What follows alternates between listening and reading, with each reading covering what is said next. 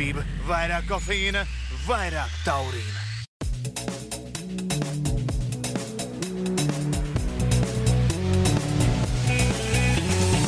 F1 LV podcasts. Sveiciens visiem Formula 1 līdzjutējiem. Esam tiešraidē F1 LV podcasts kārtējā pirmdiena. Pēc kārtējā Formula 1 posma. Spānijas lielās balvas izcīņa ir noslēgusies Barcelonā. Ļoti karsta nedēļas nogale, jāsaka, gan tiešā, gan pārnestā nozīmē. Daudz ko runāt mums šodien, un viena lieta, kas mums nav mainījusies, Jānis joprojām ir studijā, un Jānis ir smaidīgs. Sveiks, Jāni! Nu, kā lai nesmaidi, ja tu baigi forši apzīmēji to, kas notika ar Leclerc vakar. Tā kā viss ir labi, jā. Čau visiem. Un izskatās, ka man būs kādu brīdiņu jāparunā, jo Aldis nevarēs savākties kaut kādu brīdi. tā kā, jā, sveiciens visiem pirmdienā. Nu, ir jāsmaida. Pirmdiena ir tāda diena, kurā nekas cits neatliek kā smaidīt. Brīvdienas ir izdzīvotas un sacensības ir bijušas interesantas un zāle ir nopļauta. Tā kā mēs te arī, es nezinu, vai koplā var redzēt vai nē, var redzēt, mēs, Es kā ierakstīju arī šodien Instagramā, es saku, savējie sapratīs, mums ir zaļais dinamīts uz galda. Ja? Tas, kā saka, ejam pēc situācijas, kāda mums te ir, un lai tas zemteksts arī tur paliek. Es domāju, ka varbūt mēs par to punktu arī drusiņi parunāsim. Aldis man rādīja, ka ir kaut kādas 2 lapas, viņam atkal kārtējo reizi pierakstīts, vai visu kaut ko runāt, bet mums jau parasti tur, kā itā ir, pārāk daudz ko runāt un pārāk maz laika. Jā, tieši tā. Diezgan daudz interesantas lietas patiesībā, nestoties to, ka pirms posma un arī pirms sacīkstes tika runāts un atgādināts, ka Spānija jau vienmēr parasti diezgan garlaicīga sacīkste ir bijusi iepriekšējos gados. Nevar nepiekrist, lielākā daļā gadījumu tā arī ir bijis. Šoreiz, jāsaka, bija pietiekami aizraujoši pat notikumi tādam paviršam skatītājiem. Es domāju, ka sacīkstē likās pietiekami interesanti, pavērsieni bija dažādi, izstāšanās, tehniskas problēmas, tā tālāk tā joprojām. Bet pēc tam vēl visu to panalizējot, izskatās tur vēl daudz arī zem ūdens palika un neredzams, un mēs arī šodien mēģināsim to visu pacelt augšā. Un būs viena, es ļoti ceru, ka sanāks, bet būs viena arī tehniska rubrika, pavisam maziņa, bet saistīta ar zaļo puņģiņu, jo gluži ne, bet buņģiņu, jā. Zaļo tēmu. Mums tā tēma vijās cauri visam, es tā jūtu, un nepavēlti pašā raidījuma sākumā pārteicies, jo mēs varam paturpināt šo te jautājumu, mēs vēl varam minēt par Verstappenu un nosaukt viņu gonku par bez DRS. Sākās labi, jā, super. Gan bez DRS. Jā, super. Jā, tā kā šodien kaut kā tā drusīgi nenopietnāk, bet reizēm vajag. Klausies, ja šodien būtu jādod balva, es dotu tev. Baigi labi. Jā, reizēm gadās. Pirms tam pašā sākumā viena nopietna lieta, jo man jau prasīja arī šeit tiešraidē YouTube, tie, kas skatās YouTube, var komentēt, rakstīt jautājumus, un vakardien arī privāti sūtīja daudz jautājumus par vakardien tiešraides problēmām, un jāsaka, es pēc tam vakarā to visu pārdomāju, tā, ka tā bišķi bija nomierinājies un sapratu, ka tā bija tāda situācija, kad es sapratu, kā Formula 1 piloti reizēm jūtas.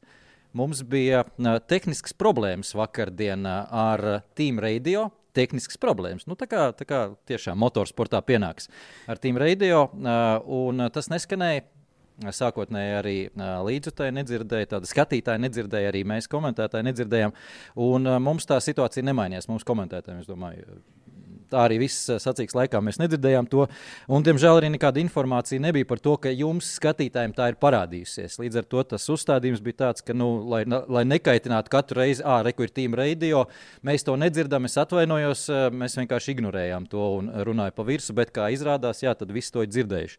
Tā kā šeit nedaudz jāatvainojas skatītājiem, jo, principā man pašam nenormāli tracina, ja komentētāji runā virsū Team Radio, es pats nekad nerunāju tīšām, bet tā vakardien tā situācija radās.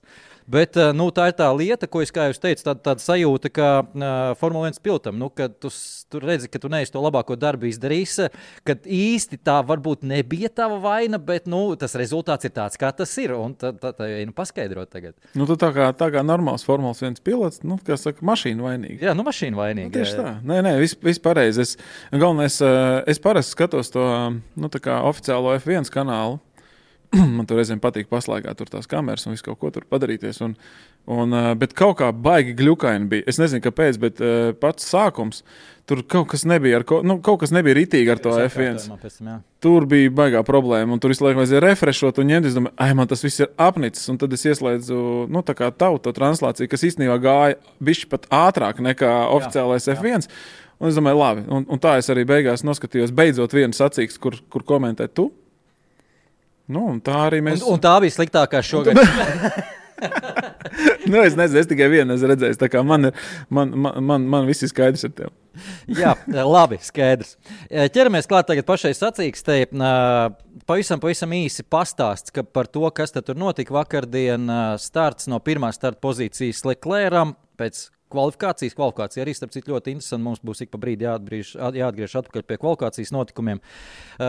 Ļoti labs starts arī Verstappenam, bet tā īsti cīņā viņš neiesaistījās. Ar Leclercu sākotnēji izskatījās arī vairāk tāda savstarpējā stratēģiskā cīņa starp abiem līderiem. Īstai DRS zonā nebija klāta Verstappens, bet tālu neatpalika, tā kā apmēram nogaidīja to savu kārtu. Diemžēl šoreiz likteni izšķīra Ferrari problēmas ar tehniku Verstappena vēlāk. Tu zini arī, kas tur notika?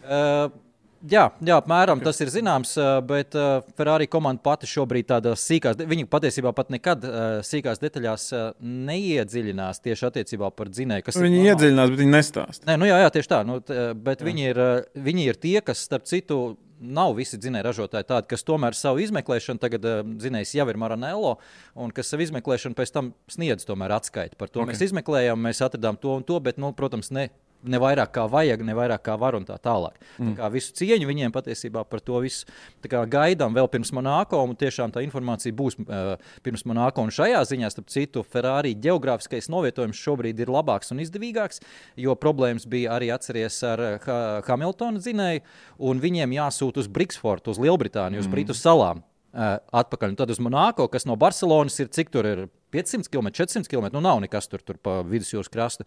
Savukārt, bišķiņ vienkāršāk sanāk tā situācija. Ferrari arī, protams, līkums ir, bet pa sauszem tīru un var atvest uz Monako, ja kas. Ja, vēl ir izmantojums, bet Binotto vakardien teica par Leclerc dzinēju, tad pēc tā, kā viņš nodega, neizskatās, ka viņu vienkārši tā varētu visu izmantot. Ļoti iespējams, tur daudz komponentus var vēl izmantot, bet vai visu tā kā kopumu veselumu droši. Tas bija tieši pats dzinējs. Tas bija pats dzinējs.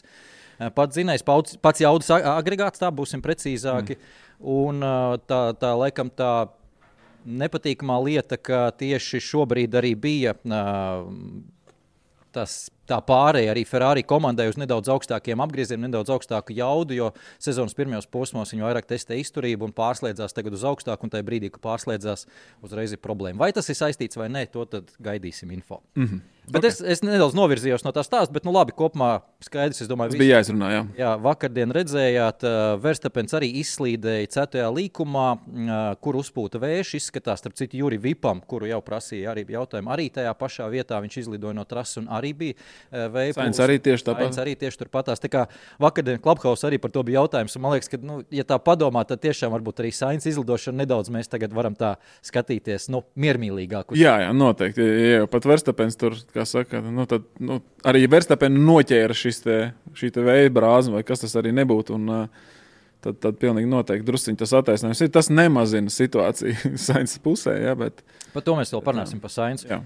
Tajā brīdī izskatījās, ka bezcerīgi ir Verstappenam pacīnīties par uzvaru šai sacīkstē. Turklāt labs temps bija Ferrari, bet tātad Ferrari dzinējs nodeg. Turpinājumā tā sacīksts bija diezgan dīvaina, ņemot vērā, ka visi tomēr bija daudz maz domājuši uz 2 boksu apmeklējumiem, bet tas vadošo pilotu atrāviens bija pietiekami liels, un Sainz bija tas patiesībā, kas iesāka 3. boksu apmeklējumu, negribās teikt sēriju, bet to lavīnu viņš iesāka, ja viņš to nebūtu darījis, tad attiecīgi tie, kas bija priekšā, viņam arī nebūtu to darījuši. Bet tā kā to izdarīja Carlos Sainz, lai izvairītos no undercut, tad visi lēnām tie, kas bija priekšā, tajā brīdī pēc viņa saslīdēšanas to darīja. Un gala rezultātā tas viss tika tik tālu, ka arī divi līderi, Peres ar Verstappenu, tika pie bezmaksas boksa apmeklējuma.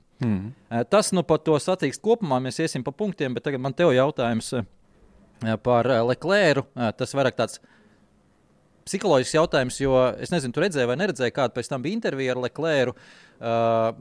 Tā es tev īsumā, teiksim, pat ne pati intervija, bet viņa nostāja, viņa pirmie vārdi bija, protams, tas ir slikti, zaudējam 25 punktus, bet man kopumā ir laba sajūta, tā saka Leclercs, jo mums ir tik daudz pozitīvāko paņemt. Un šeit man uzreiz bija pirmais jautājums, dzirdot šos vārdus, vai tā bija tāda, nedaudz, tā kā, viss kārtībā būs labi, tā kā priekš preses, vai tiešām viņš tā jūtās? Es domāju, ka viņš tā jūtās. Skaties, es arī sākumā man likās, tur baigais kāsis, tagad Verstappens ir čempionāta līderis. Bet patiesībā viņu starpā tagad tikai niektie 4 punkti, jā, cik es saprotu, 4, man liekas. Uzlikšu, jā. Jā, līdz ar to pa lielam, viss ir ok, jo es pieļauju, ka viņi zina noteikti kaut ko vairāk. Bišķi vairāk, 6. Es domāju, ka viņi zina daudz ko vairāk, un galvenais, ko, manuprāt, mēs nezinām, bet tā viņa pozitīvā sajūta, kas varēja dot to pozitīvo sajūtu, pēc manām domām, ir tas, kā tieši uzvedās riepas līdz brīdim, kad viņam izģērbās tas motors, jā? Kas bija viņu lielākā problēma līdz šim, ka viņi pārāk ātri tās riepas nodeldēja, un tad Verstappens nāca klāt, apdzina un aizbrauc. Tagad viņi ir dabūjuši gan gala ātrumu, gan iespējams ir atrisinājuši to jautājumu par šo te riepu pastiprinātu dilšanu. Ja tā ir, tad pa lielam normālā weekendā viņiem ir garantēta ļoti laba situācija, lai uzvarētu sacensību. Ja? Tāpēc es domāju, ka te viss ir kārtībā. Respektīvi, viņš saprot, ka tā tehnika, ja viņi iet līdz galam, viņa ir faktiski ātrākā tehnika, kas ir, pašam jāstrādā. Ja? Paskatīsimies, protams, Leclercs un Monaco nav labākā kombinācija līdz šim bijusi, bet, arī tas ir tikai viens posms, un tālāk vēl ir ļoti daudz citu posmu. Tā kā es domāju, ka tā arī ir. Cits būtu jautājums, ja tagad viņi būtu bijuši līdzīgos punktos, un tagad Verstappenam būtu plus 25, tad viņš noteikti justos sliktāk. Bet tie 6 punkti tas tomēr nav. Un zinot to, ka redzot, ka arī Verstappen formula patiesībā nav tāpat uzticama kā tačka, ja, tur viss kaut kas vēl var gadīties. Tāpēc es domāju, ka tas nebija uzspēlēti. Man liekas, ka tu trāpīji baigi precīzi par riepām, jo tā bija arī man pirmā tāda sajūta, bet bez informācijas un analīzes pamatojuma arī uzreiz pēc sacīkstes, jo izskatījās, ka baigi labi tās riepas tur, un atceries, ka pirmo boksu apmeklējumu Leclercs veica vēlāk par visiem līderiem. Tobrīd Russells un Verstappens jau bija iebraukuši boksos, un tagad es baigi nemaldos, tad tas bija virs 20 apļu vai 21. vai kaut kādā tāda apļa iebrauc tikai Leclercs ar mīkstā sastāvu riepām. Un pēc tam tiešām panalizēt to situāciju, izskatās, ka tur tiešām tā lieta ir pagriezusies pareizā virzienā. Pēc piekdienas, atceries, es nezinu arī, vai tu skaties vai nē, piekdienas treniņos abi Ferrari piloti nenormāli sūdzējās par to, cik maz var nobraukt ar mīkstā sastāvu riepām, ar lielu degvielas daudzumu, 6-7 apļi, un viss, mēs jau esam jau ceļa malā, var teikt, un mums Ferrari Red Bull pabrauc garām. Ļoti viss mainījās uz sestdienas rītu, un kas notika pa vidu? Pa vidu visu šo informāciju Ferrari komanda aizsūtīja uz Maranello. Visu nakti, acīm redzot, ir strādāts simulatorā, un simulatorā ir atrasts kaut kas, ko varētu mēģināt izmainīt uz sestdienas 3. treniņu. Tādā veidā. Un tas uzsvars ir vairāk likts uz aizmugurējo daļu mašīnai, un tās ir ļoti sliktas ziņas priekš Sainz uzreiz, un tas tāda piebilde nedaudz, jo viņš jau pirms tam mocījās ar to, ka tā aizmugura luncina asti Ferrari diezgan daudz, un Leclercs ar to tiek galā ar to, ka viņš ļoti labi strādā ar stūri, ļoti agresīvi strādā, kas, protams, nav labi riepām, bet viņš vismaz tiek galā un nav panika viņam. Sainzam ir panika, jo viņš, kā viņš pateica, viņam ir sajūta, ka viņš visu laiku brauc uz robežu, ka tūlīt tā mašīna aizies. Un tas tādu stresu, tu vari pateikt labāk. Viņš ir understeer čels, kuram patīk labāk, lai ir understeers nekā oversteers. Jā. Viņas jāmaina, tad vietām ir ar Alonso. Un tā visa rezultātā atrada kaut ko tādu, kas ļoti palīdzēja 3. treniņā, ko atklāja Leclercs, jo tas bija tas brīdis, kad Pirelli parādīja savus datus, kur visi startējas ar video sastāvu. Ideālā boksa apmeklējuma stratēģija ir 2 boksa apmeklējumi, starts ar vidējo un pēc tam pārēju uz vēl vienu video un softu, laikam tas bija tas ideālais. Pilnīgi neviens tā nestartēja, un tas bija pateicoties Leclercam. Bija. Nu, man liekas, ka sāka. Bija. Pašās beigās kaut kur viena mašīna bija tāda, kas bija ar video sastāvu. Sāka arī tas Hamiltons sāka ar video, bet nebija tāds boksa apmeklējums. Jā, tas gan nebija. Noteikti nebija. Par Hamiltonu es vēl izstāstīšu, bet un kas bija tajā 3. treniņā notika, tas, ka visi redzēja, tas bija publiski pieejams, ka 17 apļus nobrauc Leclercs un nebija aplaika kritums. Tad ideāli strādāja tās riepas, kaut kas notika arī ar laika apstākļiem. Nu, tā ir tā viena arī mistiskā lieta, arī Barcelonas trasē ļoti īpatnēji, tomēr tur mainās pie dažu grādu temperatūra izmaiņas un pie tā, ka riepa gumija tiek atstāta trasē. Par to Pedro de la Rosa ļoti daudz runājis. Viņš tajā trasē pavadījis šitā apļus testējot savulaik McLaren. Viņš teica, ka tur ir tik nenormāli īpatnēji, ka viņš zinājis jau, kurā brīdī, kurā stundā, tātad diennakts stundā, kur ir saule, cik es apļus esmu nobraucis pa to trajektoriju, kāds būs saķers līmenis, kā tas augs vai kā tas kritīsies. Un tā ir tā īpatnējā lieta ar to Barcelonu. Un acīm redzot, ir trāpījuši Ferrari. Es ļoti ceru, kā tu teici, ka tas nav viens trases gadījums, ka viņi ir tiešām kaut ko atklājuši. Un redzējām, ka visi līderi sāk ar mīksto sastāvu, kā jau teicu, izņemot Hamiltonu. Jā. Es nezinu, vai tur ir vēl kaut ko par šo tēmu, ko paturpināt. Es domāju, ka Ferrari ir ļoti labā situācijā un gala beigās, ir jāsaprot, ka Red Bullam jau ir bijušas izstāšanās arī. Tā kā te nekas baigi nav mainījies, čempionāts ir palicis atvērts. Kas man patīk, ka Mercedes sāk tuvoties, un tas ir forši. Par to mēs laikam atsevišķi vēl bišķiņ parunāsim. Bet jā, es domāju, ka mēs varam lekt uz nākamo tēmu. Faktiski es domāju, ka tiešām tur Leclercam nav par ko pārdzīvot šobrīd. Jā, par vienu lietu, ko es ļoti gribu parunāt, un man nedaudz arī smaida, tas viss izraisa par Hamiltonu. Es vēlreiz atgādinu, es neesmu Hamiltona fans bijis nekad, bet man vienmēr ir tāda situācija, es nezinu par jebkuru tēmu, tas nav par Formula 1 tikai, bet es tāds laikam cilvēks esmu. Ja visi metās kādam virsū, man vienmēr ir doma meklēt kaut kādā veidā viņu aizstāvēt. Tā pa jebko. Ja visiem nepatīk, teiksim, tur nezinu kāda filma, tad droši vien man viņa patiks. Vai dziesma, tad man viņa patiks. Tas rebels es, jā. Nezinu, kas tam apakšā, bet šajā gadījumā pa Hamiltonu man ir tāds prieks, ka es atradu kaut kādu pozitīvu pamatojumu tam visam, jo es redzēju, ka Valdis Valters ierakstīja kaut kad arī sacīkst vidus kārtējo reizi Hamiltonam jāiet pensijā. Jā. Labi, viņš regulāri to raksta un ko izdarīja Hamiltons? Labi, sākumā viņš pačingstēja, ka varbūt tas, starp citu, arī tāds interesants moments. Viņš pat nepačingstēja, bet tāda, diezgan... viņš pačingstēja. Bet tā ir tāda loģiska lieta tajā brīdī. Varbūt taupam to dzinēju. Ko mēs izdarīsim vairs? Jā. Ņemot to situāciju. No viņa pozīcijas pilnīgi noteikti tas bija adekvāts komentārs. Absolūti. Tajā brīdī. Un redzam, ko viņš izdarīja. Viņš noķēra Russellu.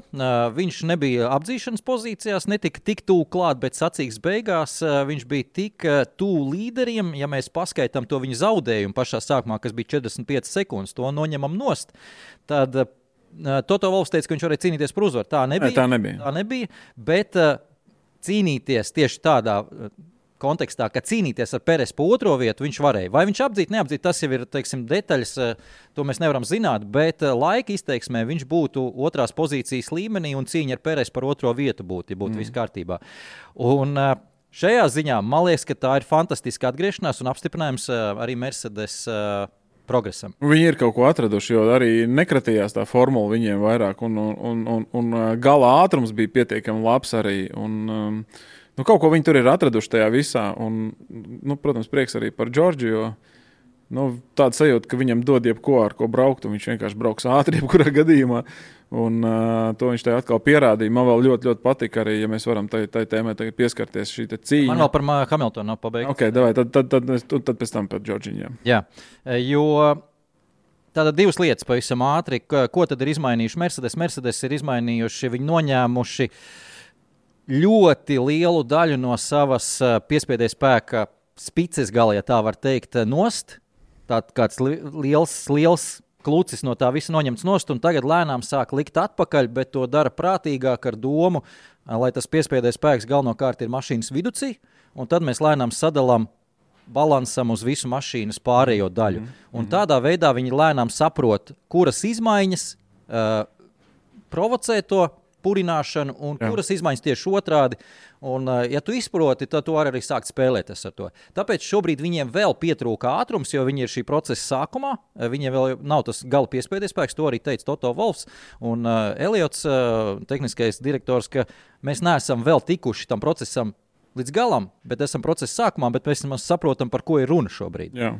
Un, kontrolē viņu vismaz to situāciju. Un Monako, starp citu, lēnā trasē, tur tas piespēdējais spēks, savādāk nedaudz, redzēsim, kā tur veiksies. Bet par Hamiltonu vēl runājot, tad arī viņa gadījumā uz trešdienas 3. treniņu bija izmaiņas, un tika pārlikts tieši Hamiltona boks pusē piespēdējais spēks vairāk uz priekšu, balansējums priekšu, kas kvalifikācijā, kā redzējām, nenospēlēja par labu vienā aplī.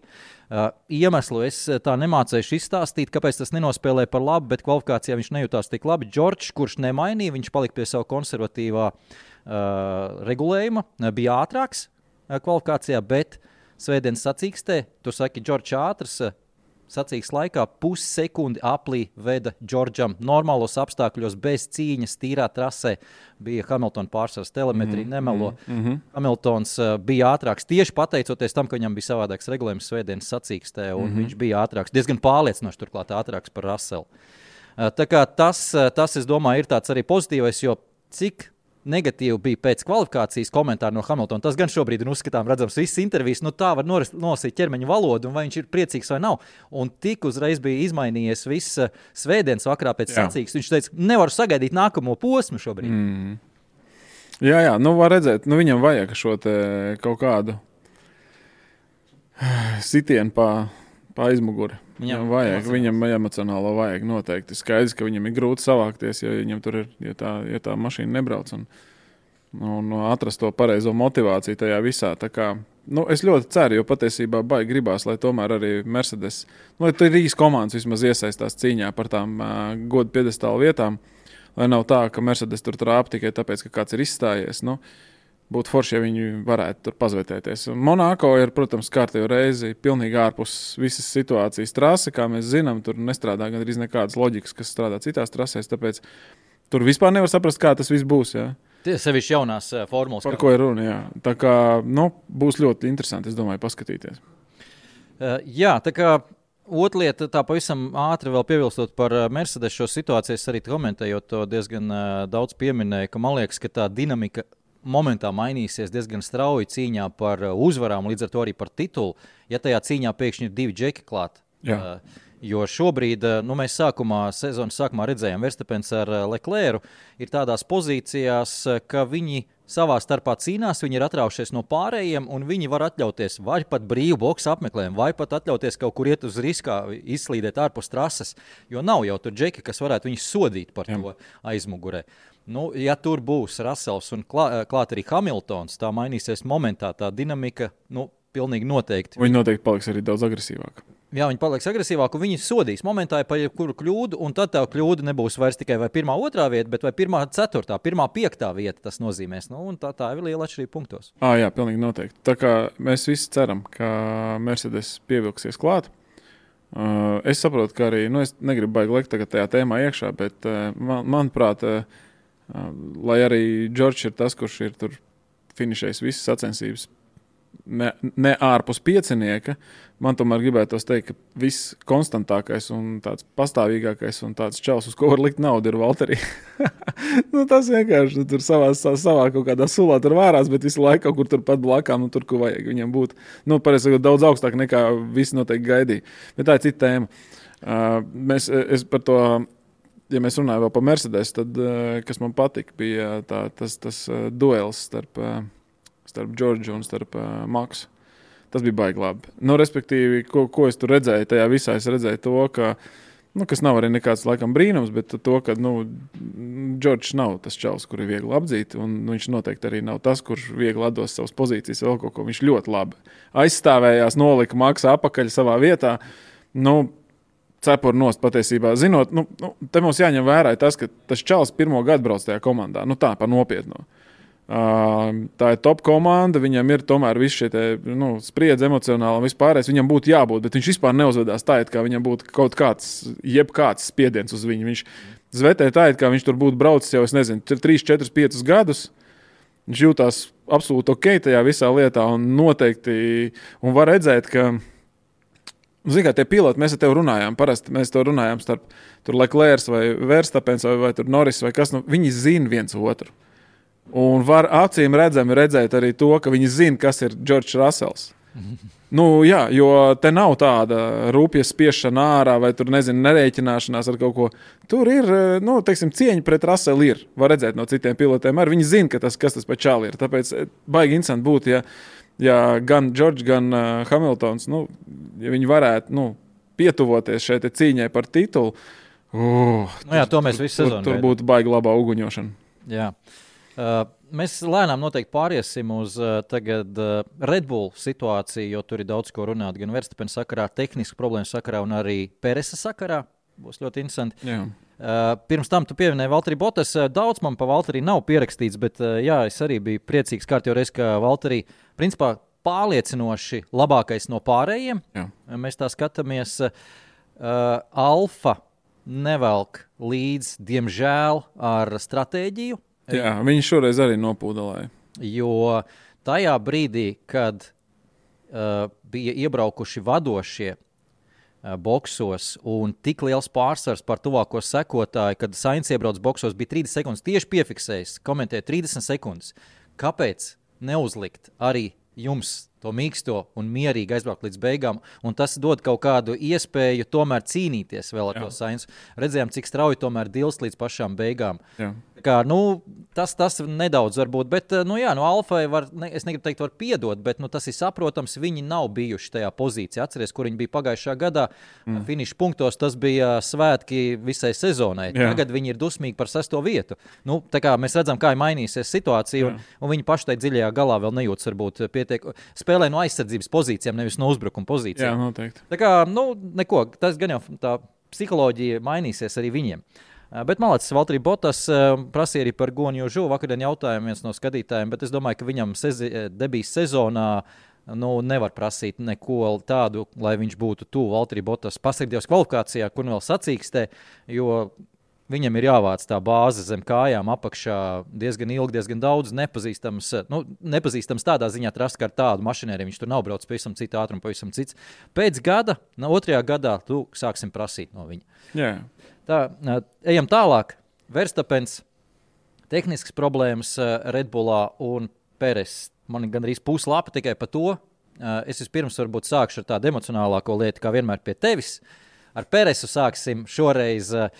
Es skatījos, teikšu, tā kā nebija Team Radio, atgriežamies pie sāpīgās tēmas, nebija Team Radio. Man arī daļa no visas sacīkstes komunikācijas pazuda nedaudz, kas arī man tracina, protams, līdz ar to es skatījos sacīkst vēlreiz, bet es parasti skatos otrais un tad slēgāju tajos kaut kādos momentos arī par kaut kādiem citiem, lai saprastu no visām pusēm, kā tas izskatās. Un pāris lietas, līdz ar to man arī salikās kopā, ka es dzirdēju tos Team Radio. Kā tev liekas, kā tas viss šobrīd izskatās ar Peresu, Red Bull kā otro pilotu, cik tas ir pamatoti, cik nē? Es neprasu, teiksim, tev kā cilvēkam, kā patīk, nepatīk. Tas ir visiem skaidrs, nevienam mums tas nepatīk, bet, teiksim, no Peres puses un no Red Bull puses, kā tas izskatās. Nav smuki tas viss, bet tas nav brīnums. Tas vispār nepārsteidz, absolūti. Es domāju, ka neviens nav, man liekas, pat ne pa minūti aizdomājies kaut kādā brīdī uz to, ka Red Bulls pēkšņi varētu strādāt, teiksim, uzskatīt, ka Peres varētu būt numur 1 šajā komandā. Diemžēl. Vai, nezinu, vienalga, godīgi sakot man. Bet tas radīs kaut kāds interesants precedents tālāk, es tā domāju. Jo Peresam nav baigi daudz gadi atlikuši formulā, un tādas iespējas. Un slikts būs tas Formulas 1 pilots, kurš brauks ar domu, ka, labi, es varu būt arī otrais. It sevišķi, ja tev apakšā ir formula, kur var izcīnīt uzvaru. Ja? Un es domāju, ka Peresam viņa karjeras laikā vairs nebūs tādu gadu kā šis patiesībā, ja tā pavisam nopietni, ja? Kur viņš vēl teorētiski varētu pacīnīties un varbūt izcīnīt čempionu titulu. Vismaz viņa galvā. Ja? mēs te redzam to, ka Maks ir tur krietni ātrāks un tā viss izskatās tur tā. Bet arī Peres nav bezcerīgi šogad. Viņam tur kaut kas nesaiet, kaut kas tur turp šurp un viss kaut kā, jā. Īsāk sakot, es domāju, ka saruna nebija patīkama pēc sacensības un te ir jautājums tikai tas, kas notiks Peresa galvā. Vai viņš tā kā to krupi aprīs, vai arī viņš tomēr mēģinās aizstāvēt savu pozīciju, ka viņš šogad vēl var pacīnīties par čempionu titulu. Ja? Un tā būs interesanta dinamika, ko pavērot patiesībā.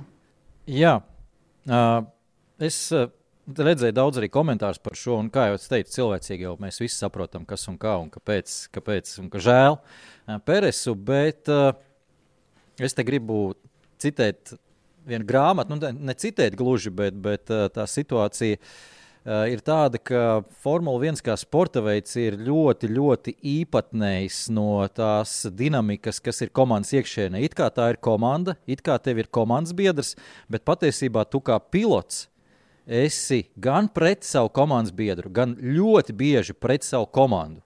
Un tādi gadījumi ir bijuši daudz. Un Damona Hilla grāmata, kur viņš ļoti daudz apraksta, kā viņam Viljams bija un kā viņš jutās komandā, kur viņš ir svešais, kur viņš cīnās pret komandu ļoti bieži. Tam pašam Alenam Prostam tas bija McLaren komandā pret Ronu Denis bija gados, ka tā bija notika.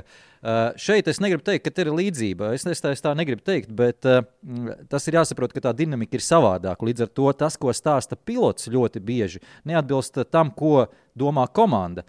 Savukārt šajā konkrētajā gadījumā par Peresu man ir jautājums, tāds retorisks jautājums. Vai jūs kaut kādā brīdī, godīgi atbildot sev, tiešām domājāt, ka Peresam dos vienlīdzīgas iespējas pret Verstapenu? Nopietni jūs tā domājāt?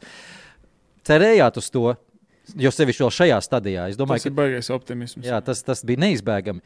Un tas, ka Peres šādi reaģē par rādio, kur zina, ka tas aizies televīzijā, tas, ka viņš atbild uz jautājumiem televīzijā publiski, tikpat labi tas ir jau izrunāts Red Bull iekšienē. Jo no Red Bull puses Kristians Horners ir tik ilgi tajā biznesā. Viņš zina, kā jūtās pilots, viņš pats ir bijis pilots. Viņš saka, es nesaku, ka tā ir bijis, bet es pieļauju, ka tas notiek. Viņš saka Peresam, tu saki visas pareizās lietas. Labi, ne vaino mūs, bet nostājies tajā pozā. Tas ir tava pozīcija, mēs tev atļaujam to darīt. Tas ir arī mārketings, kā gala beigās. Būtu dīvaini, ja tu tā nedarītu patiesībā, jo tad tu būtu, tiešām, kas tu tāds potro pilots bez mugurkaula, tev jābūt tādam ir. Mums savukārt ir visas tiesības nostāties komandas pozīcijās. Mēs sakam, ka mums šajā brīdī, šajā sacīkstē bija svarīgāk dabūt to dubultu uzvaru. Kādā kārtībā, ne? Mēs atradīsim to savu naratīvu, ko pateikt. Tu bīdi savu tēmu. Un komanda uz pilotu neapvainojas, pilots neapvainojas uz komandu. Es domāju, Peres, kā tu teici, pēdējos gadus viņš ir tajā komandā. Viņš zina, ka viņam ir labi iespēja tikt pie kādas uzvaras. Protams, ja priekšā būs Verstapens. Bet mēs redzam, pietiekami bieži to Verstapens nav. Kur vēl viņš dabūtu to uzvaru? Tikpat labi viņš vispār nebūs nevienā komandā pēc gada, ja viņš nedabūs līguma pagarinājumu ar Red Bull. Tā kā es domāju, viņš ir liels pieaudzis puika. Viņš saprot, kas un kā. Tā kā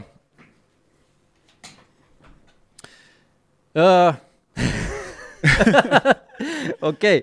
Man vispār ir tehnisks viens stāsts. Jā, izstāst to stāstu. Jā, man ir viens tehnisks stāsts. Pēc tam mēs varētu pieķerties patiesībā Red Bull un tehniskajām problēmām, kas viņiem bija, un arī Maksam Verstapenam tā tālāk, bet man viena tehniska lieta, jo bija tāda situācija, ka mēs te par tehniku iepriekš runājam, un man bija aizdomas, ka nevienam nepatiks, un visiem būs garlaicīgi. Ja? Jā, bet vajag, interesi ir liela. Bet vajag, un es uzlikšu arī uz ekrāna bildīti, diemžēl tiem, kas skatās vai klausās visu šo audio, tas nebūs tā bildīte redzama. Es arī neko iebakstīt nevaru, bet man vajag apmēram to piemēru uzlikt. Tā kā piedod Jānis, tagad tādu monologu bišķi uztaisīšu uz 3 minūtēm apmēram.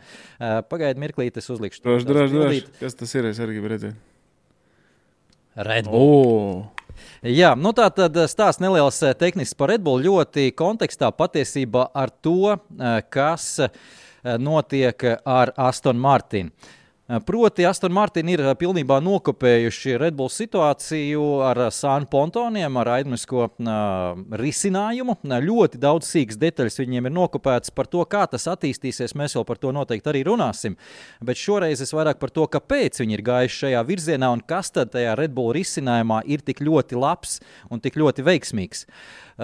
tad tā galvenā atšķirība no iepriekšējā Aston Martin risinājuma, kur viņiem bija ļoti plati šie sānu pontoni tad atrodas virs šīs melnās grīdas, un viņiem burtiski bija kā dubultā grīda. Tu paņēmi piespiedies spēku gan no pašas grīdas apakšas, gan no pontona apakšas, tāpēc to sauc par dubulto grīdu. Diemžēl tas rada situāciju, ka piespiedies spēka lielākā daļa ir uz mašīnas aizmuguri vērsta. Līdz ar to viņa nav proporcionāli sadalīta uz visu formulas garumu, un tas, protams, rada problēmas. Savukārt šāds risinājums, kāds ir šobrīd mūsu ekrānos, Red Bullam, redzam, ka priekšējā daļa pontonam, tur, kur ir uzraksts Oracle un kur ir pēdējais burts E, slīpi iziet diezgan strauji, pietuvojas, sašaurinās tajā vietā. Ko tas dod? Tas dod to, ka tur notiek pamatīga gaisa plūsma, nāk tieši tādā slīpā virzienā uz ārpusi, un tas gaiss izvelk nedaudz gaisu no mašīnas grīdas apakšas, radot tieši piespiedies spēku tajā vietā, apmēram, kur ir CLE, bet zem grīdas, tātad no tā Oracle uzraksta. Tajā vietā rada papildus piespiedies spēku. Un tas ir nenormāli svarīgi sadalījumam, piespiedies spēku kopējiem sadalījumam. Kopējais sadalījums ļoti lielā mērā nemainās, viņš gan nedaudz paliek mazāks. Tā spice, jo tiek paņemts gaisa apjoms no mašīnas apakšas nedaudz, bet savukārt tieši tajā vidus līnijā, kur apmēram pilota kokpits ir piespiedies spēka līmenis. Un tas komandai dod savukārt iespēju spēlēties vairāk ar šo piespiedies spēka sadalījumu starp aizmugurējo un priekšējo riteņu asi. Tātad nav tik liels uzsvars uz aizmugurējo riteņu asi. Jo, ja gadījumā tas piespiedies spēks ir pārsvarā mašīnas aizmugurē, kā ar to var cīnīties? Cīnīties patiesībā jau var ļoti vienkārši, uzgriež priekšējo antispānu agresīvāk, tādā veidā tur uzspiežot. Bet tam ir momentā ļoti, ļoti liels negatīvais efekts, jo tiek radīta liela aerodinamiskā bērze jau pašā mašīnas priekšdaļā. Protams, arī riepas vairāk plēš. Un tieši riepas ir tas moments, kas visvairāk iegūst no šāda, kā jau teicu, tāda neitrāla piespiedies spēka sadalījuma, kad mašīnas vidusdaļā ir tas piespiedies spēka punkts vai centrs, tad tu vari strādāt attiecībā kā kurā trasē, likt vairāk uzsvaru uz aizmuguri, ja vajag aizmugurējās riepas vairāk sildīt, vai attiecīgi uz priekšdaļu. Lielāka, teiksim tā, manevra brīvība ir tajā brīdī, un tas ir tas iemesls, kas kopš sezonas sākuma arī Red Bull ir ļāvis ar riepām vairāk spēlēties un vairāk viņus uzturēt pie dzīvības. Un tieši tur redz arī Aston Martin to lielo potenciālu, iespēju vēl progresēt, iespēju vēl attīstīties. Tā ir tā lieta, kāpēc viņi uz to ir pārgājuši. Es absolūti neiedziļinājos par to, kas un kā ar legālo situāciju, jo tur tagad bumba ir Red Bull pusē, ja viņi savā fabrikā atradīs kaut kādus pēdas, ka ir lejuplādēta informācija, ka ir tiešām kaut kas intelektuālais īpašums nozagts un paņemts, tad droši vien arī sāksies kaut kāda izmeklēšana sīkāka un tiesāšanās. Ja viņi to neatradīs, tad FIA ir paziņojuši, ka no viņu puses viss izskatās labi, jo Aston Martin ir iesnieguši pierādījums, ka šis koncepts ir bijis viņu CFD sistēmā jau novembrī pagājušā gada, kad mēs vispār trasē neko neredzējām. Jā. Kad vēl nebija pārgājuši, starp citu, arī šie cilvēki, šie darbinieki, kas bija Andrew Alesi, nekāds sakars ar Žanu Alesi un Dans Fallows. Jā, paskatīsimies katrā ziņā cerēt, ka kaut kādas labas idejas, kādas citas komandas nepaņēms, ir diezgan muļķīgi. Jo, manuprāt, tas ir tikai loģiski, un gala beigās es arī, tā kā es klausījos visas šīs sarunas par kopēšanu, visām pārējām lietām, man viena lieta nāca prātā. Ir konkrēti tehniskie noteikumi, un ir konkrēts mērķis. Tātad pie tiem tehniskiem noteikumiem izveidot ātrāko braucamo. Un ir skaidrs, ka var būt visādi dažādi koncepti, bet gala beigās tie labākie vai ātrākie koncepti visdrīzākais būs ļoti līdzīgi. Tāpēc, ka ir konkrēti noteikumi un ir konkrēts mērķis un domāt, ka tur var būt diametrāli pretēji. Tā kā tagad Mercedes tur cīnās un tu sazini, vai viņiem tur sanāks beigās. It kā iet uz labo pusi, bet kā tur būs, vēl neviens nezina. Jo viņi pat paši neizslēdz to, ka viņi varētu atgriezties tā kā pie pirmā varianta formulē. Ja? Bija vienkārši tāda izteiciens, es dzirdēju. Līdz ar to, tas, ka tur būs līdzības, tas ir neizbēgami. Vienkārši tāpēc, ka tur ir gudri prāti, kuriem ir dots uzdevums, un ir kaut kādi konkrēti tomēr rāmi, kuros tiek ielikts tas tehniskais reglaments, kuros ieliek. Un tu vienkārši, būs līdzīgi. Jā, tur būs nianses kaut kādas, bet kaut kādai līdzībai ir jābūt savādāk. Tas ir normāli tikai. Jā, man liekas, mēs jau sēdējām sākumā šitam vienā brīdī pieķērāmies, ka tik nenormāli liela dažādība risinājumos. Visi par to bija pārsteigti. Jā, neviens to negaidīja pat. Jā. Pilnīgi skaidrs, ka attīstoties tiem tehniskiem, pat ne noteikumiem, bet attīstoties šai tehniskajai ērai, skaidrs, ka visas komandas sapratīs, ka mūsu risinājumam ir kaut kāda zamāka griesti vai kaut kāda ierobežojuma. Un lēnām visas komandas pāries uz to risinājumu, kas viņiem liksies tā kā ar lielāku potenciālu, ko izmanto kāda cita vienība.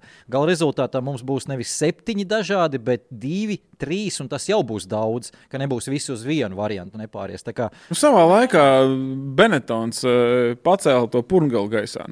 Likās, kas tas pa kropli vispār? Un kas tagad notiek? Jā, labi, tagad mūsdienu formula savādāk. Pēc tam visi gāja. Pēc tam visi tā dara. Tā tas ir vienkārši. Tos risinājums pārņem ar laiku. Šeit ar Aston Martin vienkārši tik ļoti daudz tādas sīkas nianses, kā piemēram spoguļi, līdz pašai niansei tik ļoti precīzi kā Red Bullam, ka tas raisa aizdomas.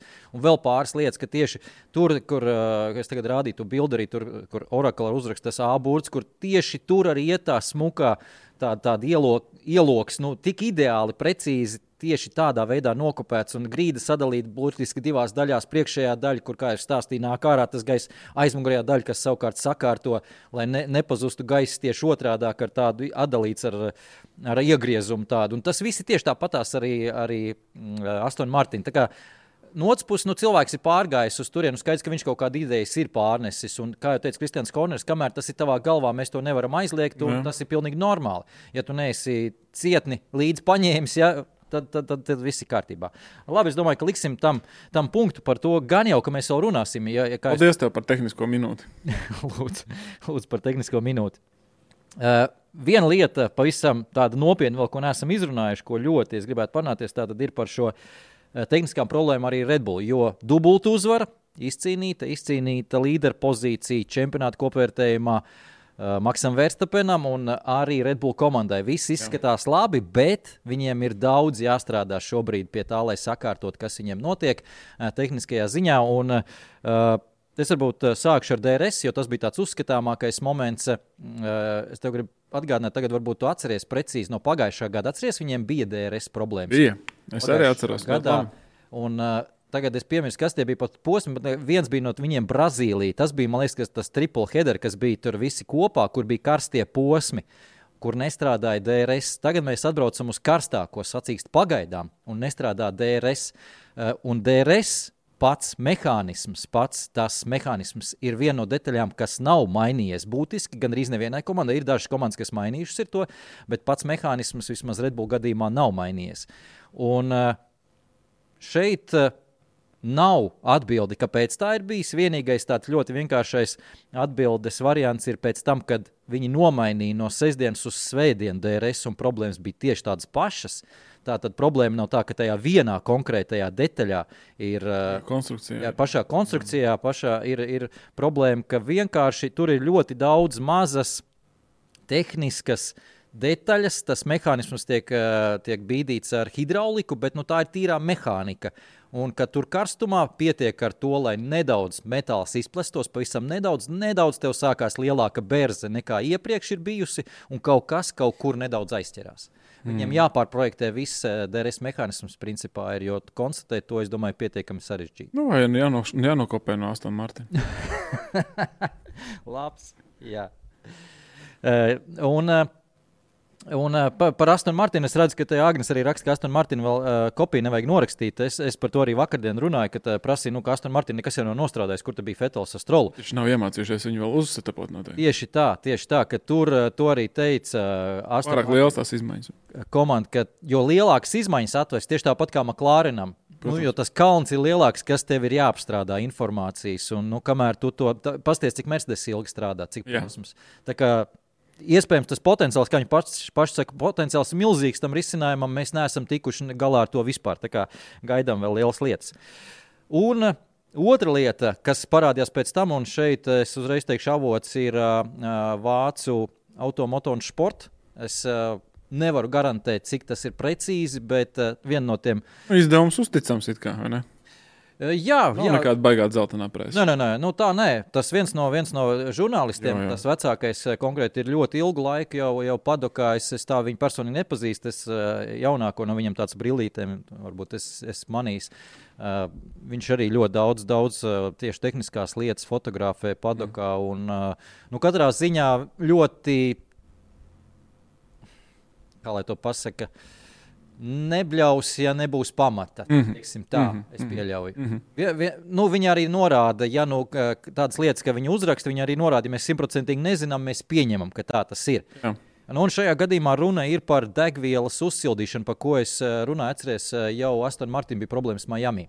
Izrādās situācija sekojoša, ka komandas pirms sezonas ir nobalsojušas vienbalsīgi, ka mēs atkāpjamies no sākotnējā noteikuma, ka degvielai jābūt 10 grādus zemākajai par gaisa temperatūru pirms starta. 2 stundas pirms starta tiek mērīta gaisa temperatūra, tiek nofiksēts. Tas nav tā, ka svārstīgs visu laiku līdzi svārstās. Ir nofiksēta temperatūra 2 stundas pirms starta un nedrīkst būt zemāk par 10 grādiem zem šīs temperatūras degvielai. Komandas nobalsojuši, ka mēs atkāpjamies no šī noteikuma, jo ir problēmas konstatēt, acīm redzot, FIA pusē šo visu situāciju nokontrolēt, un komandas piekrita un vienkārši aizgāja uz nominālo vērtību uz 18 grādiem. Nedrīkst nevienā posmā būt degviela augstāka par 18 grādiem augstāka, tātad vēsāka. Ko nozīmē, ka ir vēsāka degviela, tātad lielāks degvielas blīvums ir, sadegšanas process ir agresīvāks, ir tā eksplozija ir nopietnāka un vairāk jaudas attiecīgi. Tieši tā. Bet sākot ar Barcelonu, Ferrari pateikuši, ne, mēs esam pret, mēs vairs šajā neparakstamies zem šī dokumenta.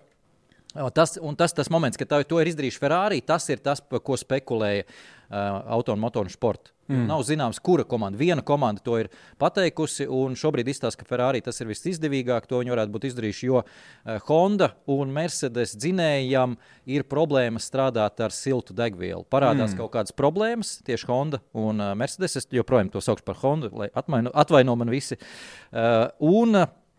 Līdz ar to ļoti cenšas šīs komandas savu degvielu atdzesēt, cik nu vien iespējams, un tas bija iemesls, kāpēc Maks Verstapens sēdēja boksos ļoti, ļoti ilgi. Viņi dzesēja degvielu, vai pareizāk sakot, uzturēja to degvielu maksimāli vēsu līdz pašam pēdējiem brīdim. Tas bija pilnīgi apzināti ar domu, ka pēc tam sacīks laikā neizbēgam viņi tikai kāps uz augšu. Kā tu apstājies, pēc tam viss sacīks, tas vienkārši iet uz augšu. Tev sacīks beigās radīsies problēmas. Lai maksimāli to punktu, ka tev radās problēmas atbīdīt tālāk, viņi sēdēja boksos pietiekami ilgi. Un šeit vēl Ferrari, kā izrādās, ir arī protestējuši par to, kas noteikumos rakstīts attiecīgi, kurā brīdī sāk kontrolēt FIA. Jebkurā brīdī, kad mašīna atrodas nevis pat kustībā, bet kad mašīna dodas uz trasi, laikam Latvijas tā varētu to dodas trasē. Jā, dodas trasē. Jā. Ferrari saka tajā brīdī, ka tiek iedarbināts dzinējs, ir jāsaka kontrolēt. Bet FIA saka, nē, mēs kontrolējam tajā brīdī, ka mašīna pamet boksus. Un tā ir tā atšķirība. Jo tajā brīdī, kad tika iedarbināts dzinējs, Verstappen degviela bija zem līmeņa, tāpēc viņi sēdēja ilgi boksos, sagaidīja, kad viss kārtībā, brauc ārā, viss līmenī. Un tas tiek kontrolēts live. Pirms tam ar to bija problēmas ar sensoriem, bet es saprotu, ka tagad viss kārtībā ir. Un nevienā brīdī pārkāpumu nav, un Binotto arī šis tika jautāts. Pēc tam tas bija savukārt Itālijas presē rakstīts, un Binotto teica, mēs uzticamies FIA. Neko vispār nekomentēja. Mēs uzticamies FIA, viņi kontrolē, tā ir viņa lieta. Tā kā tā, man liekas, ka šāda veida aizkulis ir nenormāli interesants, jo tās izskaidro ārkārtīgi daudz lietas, un tas varbūt izskaidro tās problēmas, kas bija Red Bullam ar dzinēju pašā sezonas sākumā. Jā, es tagad arī tā galvā sāku zīmēt to kopā, ka tas varētu būt noteikti saistīts ar to. Redzēsim, man gan baigi dīvaini liekas, ka, mēs te visi papīri parakstījām, un pēc kaut kāda laika kāds pasaka, nē, īstenībā es negribu parakstīt. Tas tā kaut kā jocīgi liekas. Tas papīrs parakstīts, ka mēs atsakamies no sākotnējā, tas acīm redzot. Vienalga tas tā zikā, it kā stūbi. Bet, protams, Ferrari var saprast, ja viņi var to atsaukt, tad tas ir viņi interesēs, un viņi darīs visu iespējamo, lai... Un ja viņu dzinējs strādā. Jā, tieši tā, tas tā kā... Tas ir tīrais pārsvars, un tas arī parāda, jo pirms tam Verstappens ar Leclerc, un arī šobrīd joprojām Verstappens ar Leclerc high five, viss super, mēs viens otru cienam, cīņa savādāk nekā pagājušajā gadā ar Mercedes, ar Hamiltonu tā tālāk. Nu, te mēs redzam, ka jau sāk parādīties. Protams, un paliks aizvien dūlāk. Tieši tā. Viennozīmīgi. Viss saldējs ēdiens vēl ir tikai mūsu priekšā. Bija jautājums par Juri Vipu, laikam mēs nevaram nepieminēt Juri Vipu visā šajā kontekstā. Piektdien bija treniņos, tieši bija jautājums pašā sākumā, es tagad nezinu, vai es atradīšu ātrumā. Ir gan, Reku, ir. Ir kāds info par Vipa treniņbraucienu, vai Red Bull viņi izmantoja tikai specifiskai testēšanai un nedeva braukt ar plus-mínus optimāliem uzstādījumiem? Raivo pēc prasa. Apli laikiem tā izskatījās. Vipam bija tīri un tikai riepu testi, pilnīgi tāda dump down programma, ka tu, reāli tev ir jāstrādā uz to, tas ir no diezgan drošiem avotiem caur Igauniju.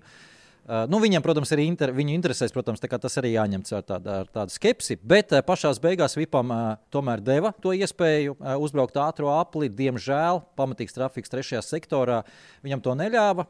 Pirmie 2 sektori bija ok, kas viņam dotu tā ļoti optimistiski rēķinot kaut kādu 14. 15. pozīciju, bet šeit es teiktu cilvēkiem, ka nav vispār tam jāpievērš uzmanība. Mums varbūt tas liekas svarīgi, Red Bull komandai tas ir pilnīgi vienalga. Jā. Viņiem tieši tā, tas ir tāds glory run priekš paša pilota un tā viņa ambīcijas, bet kā tu vari iespaidot Red Bull komandu 1 stundas laikā, es pat teiktu, vislabāk tu vari iespaidot neko ekstra lieku nedarot. Darot to savu darbu, kas ir jāizdarīt.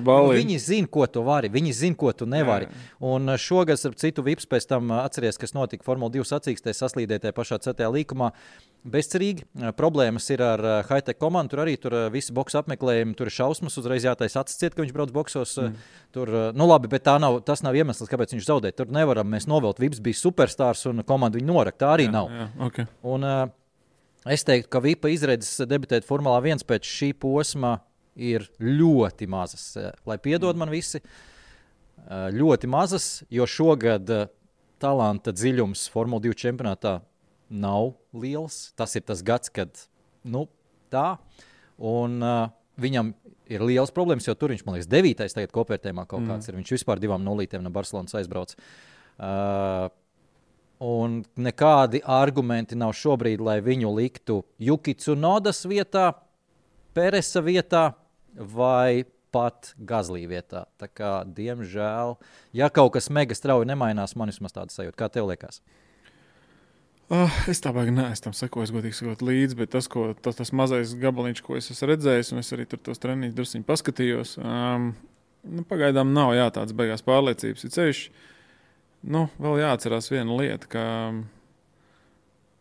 tas, ko es vairākas reizes jau teicu par to, ka tie budžeta griezti un visas tās pārējās lietas patiesībā ved formulu tādā foršā virzienā, kur nevajadzēs vairāk tādus čaļus, kuriem ir nauda. Tas neatiecās uz Vipu, protams.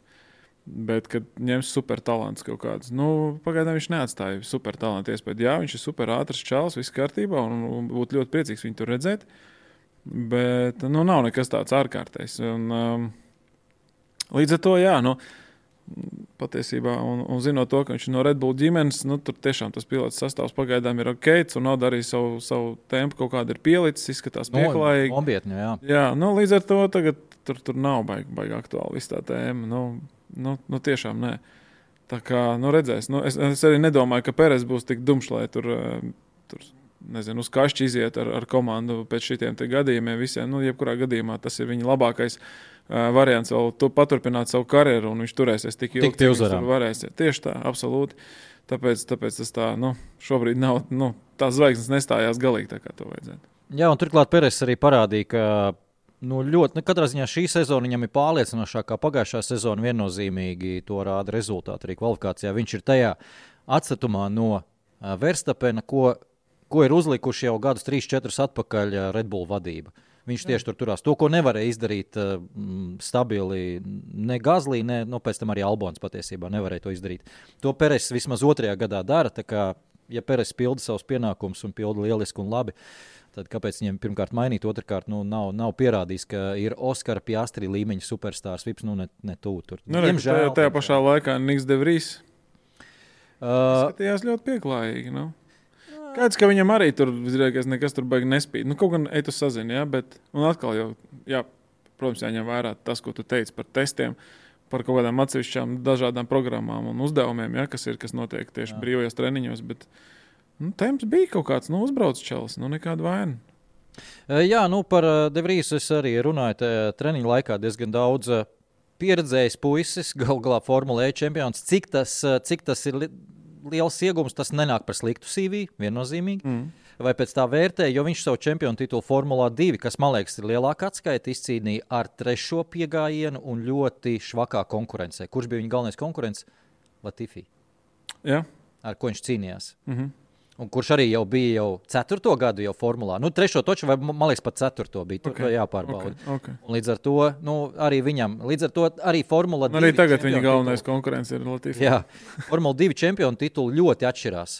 Viens čempionu tituls ir otrs čempionu tituls. Un, teiksim, Piastri čempionu tituls pirmajā gadā ar nopietnu konkurenci ir pavisam cits nekā 3. gadā izmocīts ar švaku konkurenci.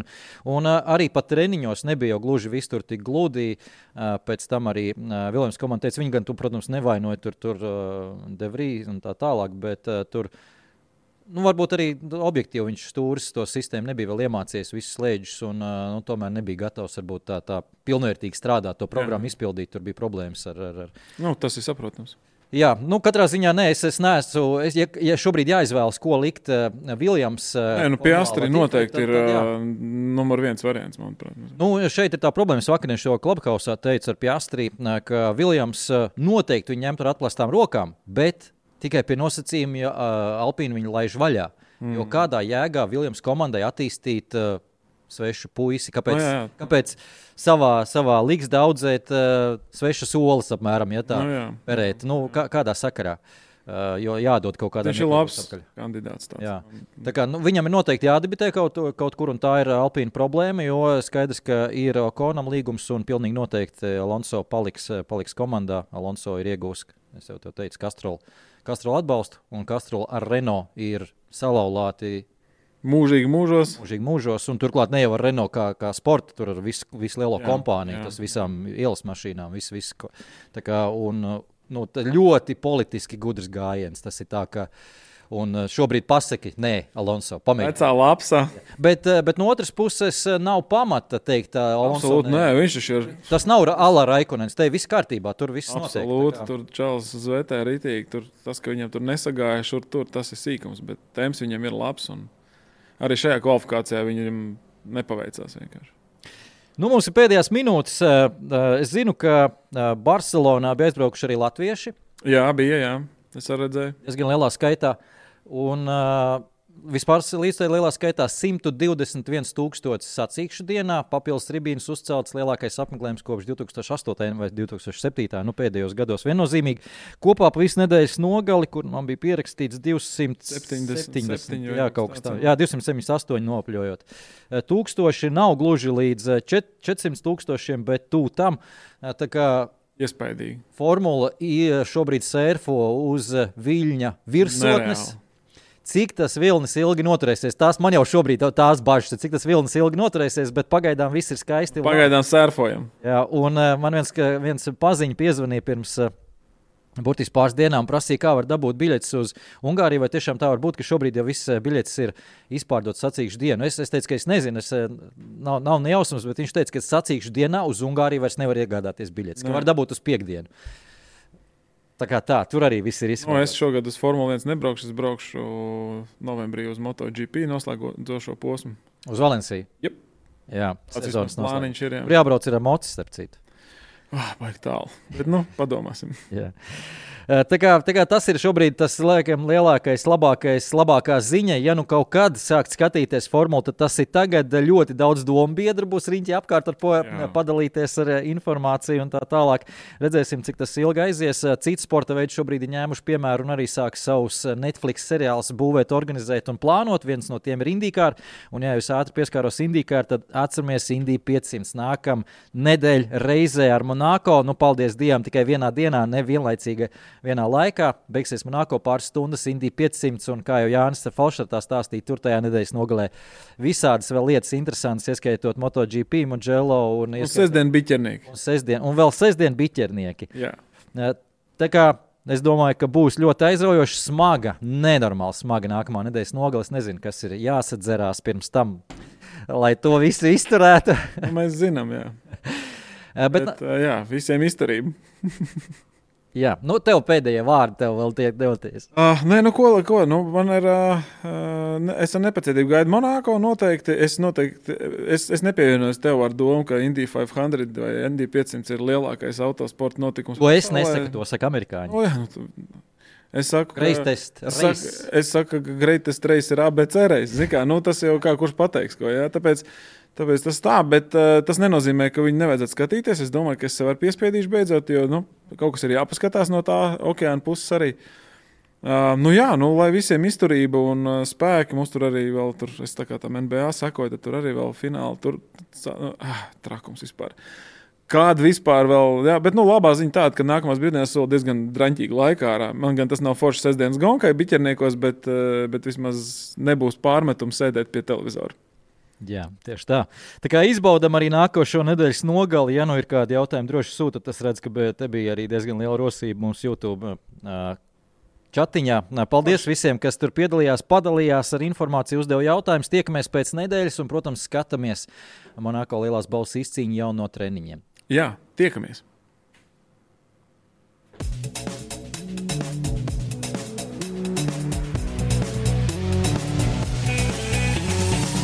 F1 LV podcasts.